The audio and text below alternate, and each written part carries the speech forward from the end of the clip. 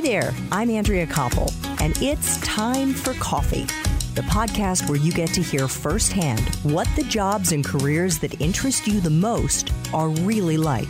Hey there, Java junkies, what's going on? If you're a slob, or your roommate is, or if you have trouble organizing your notes and your papers and your clothing, and honestly, who wouldn't in a dorm room or a group house? Or if you just like to do a better job of getting your shit together, and again, who wouldn't? My next guest is going to make your life so much better.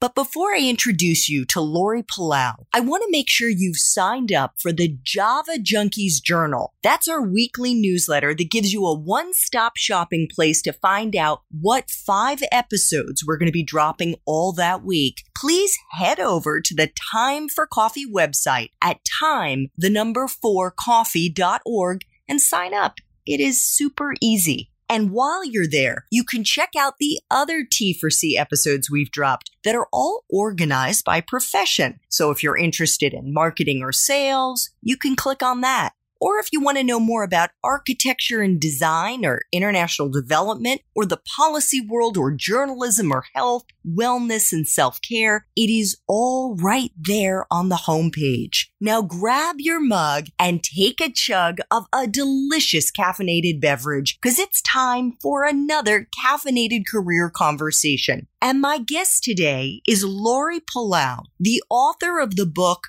Hot Mess, A Practical Guide to Getting Organized, and the host of the weekly podcast This Organized Life, and the founder of Simply Be Organized, where she speaks, teaches, and works one-on-one with clients to help them reduce clutter and increase productivity. Laurie, welcome to Time for Coffee. Are you caffeinated and ready to go? Oh, I am 2 cups in and I am ready to go. Awesome. Thank you so much for having me. Oh my gosh, thank you so much for making time to help Java junkies get their shit together. Oh, I'm very excited because that's the story of my life. And I have 2 daughters, and one of them is just ready to embark on the whole college journey. So I am like only a few steps behind your audience in trying to help these young folks get their act together. Absolutely. Laurie, I have to say, I really love your approach to helping people of all ages because you want to get to the root cause of why we've all got too much shit in our lives. Could you share with Java junkies how they can kind of parse out what type of clutter is holding them back? Absolutely. So one of the things that I talk about, like you said, is not just identifying the things that look like they cause us stress, whether that's, laundry all over the floor, piles of paper, but it's really about the behavior that drove us to that point. And I break that down into 3 specific areas. So it's either physical clutter, emotional clutter, or what I call calendar clutter. And physical clutter, in a nutshell, is the stuff that you see, right? So it's usually stems from either not having a right system, so not knowing how to put your clothes away properly. And I know that sounds ridiculous, but if it's something that you just always just kind of throw your stuff everywhere, then you just don't have that learned behavior of doing things a certain way to improve your efficiency. But it could also be an inefficient system. So if you are trying to cram your entire apartment into like one studio space, you're going to have more stuff than space. And so a lot of times clutter is just a natural breeding ground because you just don't have the right systems for the amount of stuff, or you have more stuff than you do space. The ratio is off. Emotional clutter is more about the hang-ups that keep you from getting rid of stuff. Now, interestingly enough, and I don't mean to stereotype, but I've done a lot of research from generational differences. And I will say that whole sentimental factor of what I call emotional clutter is not something that we see a lot in the millennials and what's the next generation? The Gen Z. So the Gen Z people and millennials don't seem to have as much emotional clutter because the value that I see them place on things are not on material things. It's more about service. It's more about impact. It's more about doing something for the greater good rather than putting value on a material item, as opposed to my parents who were baby boomers and came from the grandparents of the Depression era where you held on to material things and there was an actual value because you didn't know when you were getting something else and you defined yourself based on these material things. So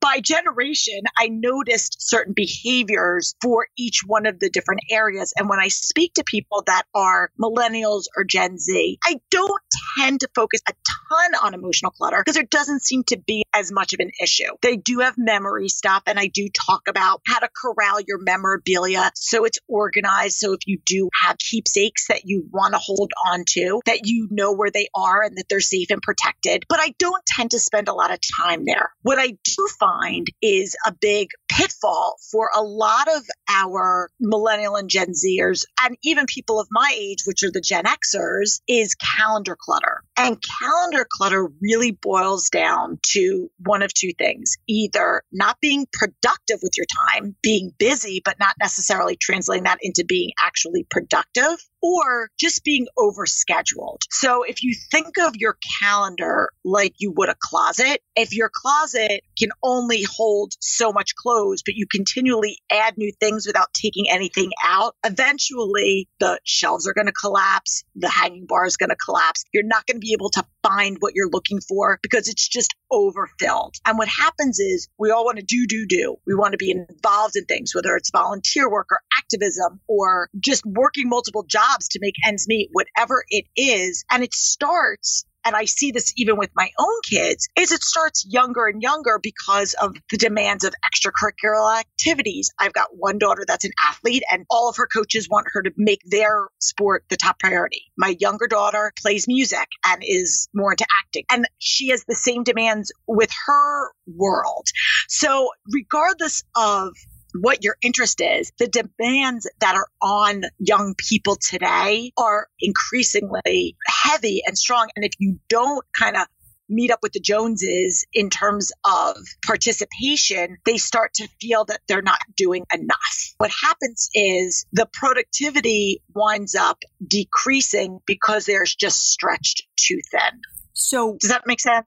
It does, but I would like to clarify something. Are you saying they need to cut back on the number of activities they're doing? Or are you saying the way they organize their time could be more efficient so that they can still do all of the things they want to do, but not kind of exhaust themselves to the point where they're not really enjoying any of it? Okay, so it could be both, but for sure, I always start with the latter. So what I always say is, let's talk about how you're structuring your day, what I call as time blocking. Are you being efficient with your time? Let's look at all of the things that you want to accomplish in a day, and let's look at all the things you need to accomplish in a day. And that each day may look different. You know, some days you have more demands than others. And so what we do is we do an analysis, and they could do this. You guys can do this at home. It's not, you don't necessarily need a professional to do it, but I sit there and I basically do a brain dump of all of the different obligations, tasks, and it's everything from doing your laundry, how often you need to do that, to whatever jobs, extracurriculars, volunteer work, whatever you're doing, figuring out, working out, socializing with friends, and you see how many hours those activities take up versus how many hours are in the day. And what happens is when most people actually do this exercise, it's like doing a food diary for your activities. So you're writing down every little thing and you see why you may be stretched too thin or where you are not being efficient with your time. And then from there, you'll notice whether you can just be a little bit more strategic with how you spend your day, or you may have to prioritize and say, I can't do all of this right now. I need to maybe take a break from being involved with this so I could prioritize something else. And that may shift because life is fluid. It's not always going to be the same. And so the first step for reducing your calendar clutter in improving your productivity is to sit there and just analyze everything that you're working on. And I think that that's really the key for anybody, regardless of what age you are. And then once they've done that analysis, Laurie, you also recommend batching activities. Can you explain what that means? Yeah. So, I mean, I talk in terms of like zones of your life. So just like think about a space. If you were in a kitchen and you have like the baking zone and you have your prep zone and you have your coffee zone, you have all of these different zones. I try to look at my days or my weeks strategically. Not every day is going to be a mirror image of the other. So I know for me, and everything is personalized, right? So this system works for me. It might not work for somebody else. But for me, I know that I like to dedicate specific days and chunks of time that I could be focused in just on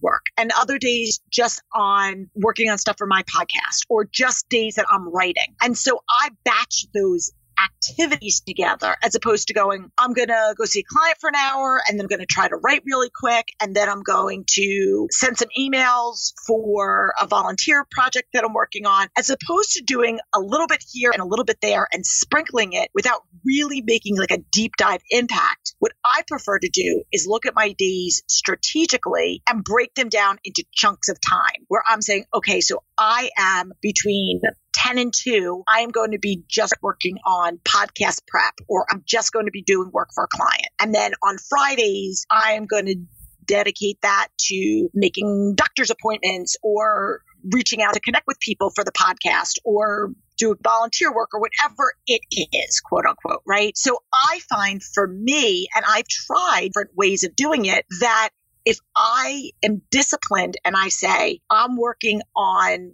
X task for this amount of time without distraction, and I turn off notifications on my phone and I turn off the notifications on my computer, because we're all pre-trained like Pavlov's dogs to, we hear that ding that we want to go see what it's all about, but I turn those distractions off so that I can give 100% focus to the task at hand, and then know that when that time is up, it's time for me to move on to the next thing. Yeah, that is such great advice. And while organization has never been my strong suit, one of the other things that I've learned from listening to experts like you, Laurie, is that another way that Java junkies can help themselves be more organized with the batching approach is if they actually schedule it on their calendar, whether it's their Google Calendar, whether it's their Apple Calendar, whatever that is. Maybe it's a paper calendar that they're using, but have dedicated times that are written down in some form or another as a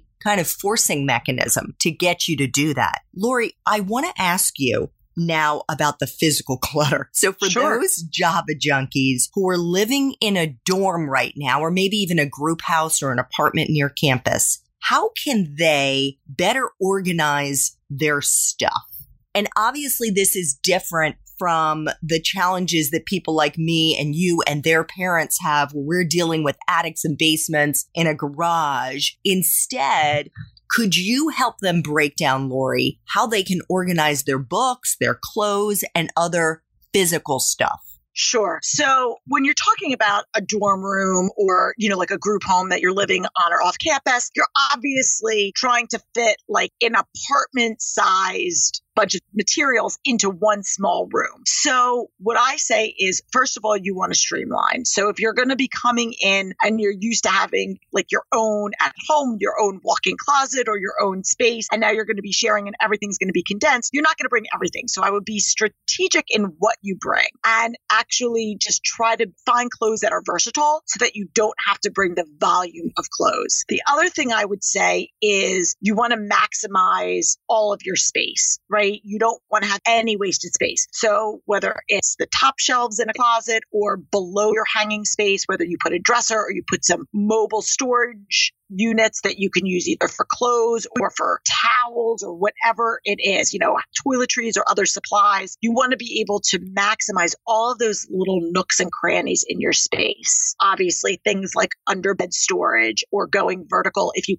can use a wall. There's so many different products out there, but I always say just make sure that the stuff that you're bringing in, you know exactly what purpose you have for. And this is a trap that not just kids fall into, but we fall into as well. We could be shopping shopping or we're online and we see a product that flashes before us and it looks like it's going to solve all your problems. And then you get it and you're like, I don't really know how to use this. So I would also say, look at where your pain points are. What is it that you are stressed about? Are you stressed because you don't really have a good station for your books and your school supplies? And if that's really important, let's corral them in an area that they're easily accessible that you can get to. If it's things like clothes, does it make more sense for you to hang or double hang? There's some easy things that you could buy online, and you could buy them in any of the big box stores, but you can get them from Amazon that'll allow you to just quickly double hang your clothes without having to drill anything into a wall. So if clothes are an issue, there's lots of different ways that you can maximize the space. But I think the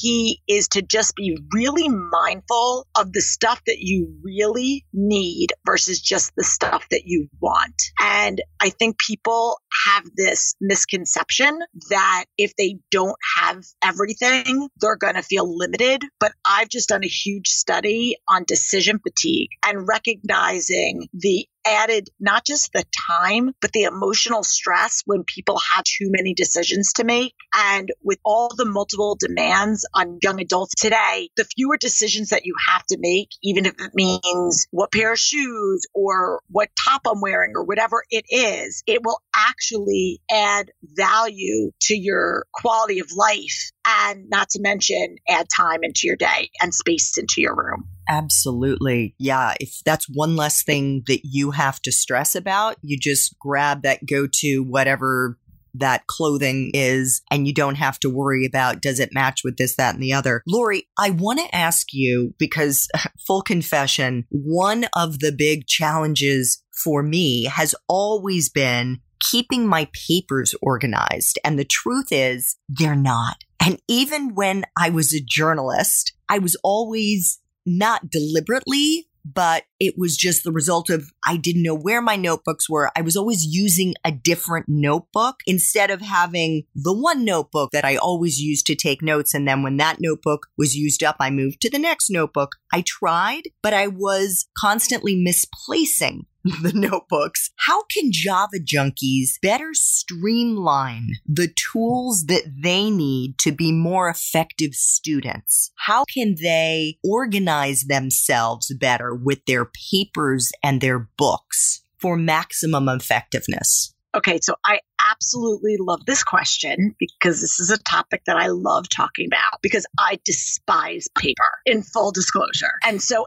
that has always been a pain point for me. And so very early on in my career, that was something that I was looking to streamline and become more efficient. So for me, I am a big fan and believer in the app or the product Evernote. So I don't know if you are familiar with Evernote. I'm sure many of our listeners are, but if they aren't, I can give you a brief overview. So Evernote is a digital notebook, and it is compatible with iPhones and Androids and Macs and PCs, and it's available for tablets. So it cross-syncs with all of your devices. There is a free version. There's a paid version as well, but I would suspect that the free version for most of our listeners would be completely fine. And basically, you think of Evernote as like a composition notebook, and you can create multiple composition notebooks if you wanted to. Like in talking of school, you can create multiple notebooks for different things. So you could have a different notebook for each of your classes. You could have a different notebook for if you're involved in a fraternity or a sorority or some other extracurricular and you need to take notes for that. You could have a notebook for internships or job related tasks. So you could have specific notebooks, and then within each notebook you create notes. So every time you go into that particular class and you want to take a note, you just go into that virtual notebook and you just type your notes. And the greatest thing about this, and this is what I love about it, and I'm going to say this because I can't stress this point enough, is it's the ease of retrieval. Now, somebody could say, I'm not an app person. I really like pen and paper, and that's totally fine. I believe that people should do what's going to work best for them. The challenge with a lot of times when people write pen and paper is the retrieval time. They write things down, but then when they need to go and access the information, it takes them a really long time, or they may not even know where it is to go get it. So like you said, for example, you have multiple notebooks, and so you write it down, but then if you're not consistent with the notebooks, or you don't know where it is, or you forget which notebook you put it in, the amount of time that you're going to waste looking for this information is going to be a significant, when you go back to calendar clutter, you're going to be spending a significant amount of time looking for this. Oh my God. That happened to me all the time. Right. So what happens is it allows you to search on a keyword. So for example, let's say you wanted to reflect back on our initial conversation, right? You don't remember. You talked to hundreds, thousands of people, but you knew that we had a conversation and you wanted to remember something. So you, when we were chatting, you wrote down in Evernote, you wrote down a couple of things about me. And then when you wanted to revisit our conversation, all you have to do is type in my name. You don't even have to remember which notebook you put it in. If you just type in the search bar, my name, every note that ever had my name in it would come up. So all of a sudden you see, oh, Laurie Palau, Simply Be Organized, This Organized Life. She has 2 kids. And now all of a sudden you have all this information at your fingertips. So the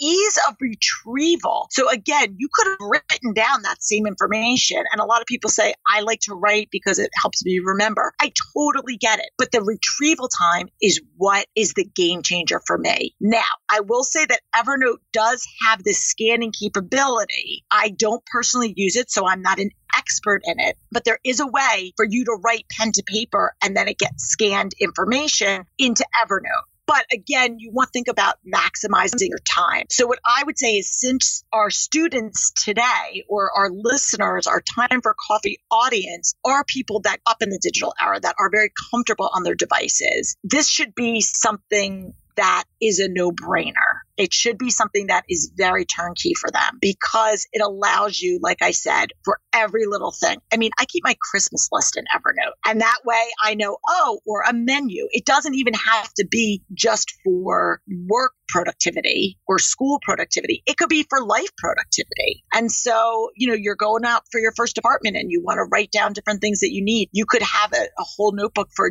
just household stuff. So it's a great way for you to reduce paper, but still maintain the information that you need and know how to use it. I think you have just changed my life for the better right there.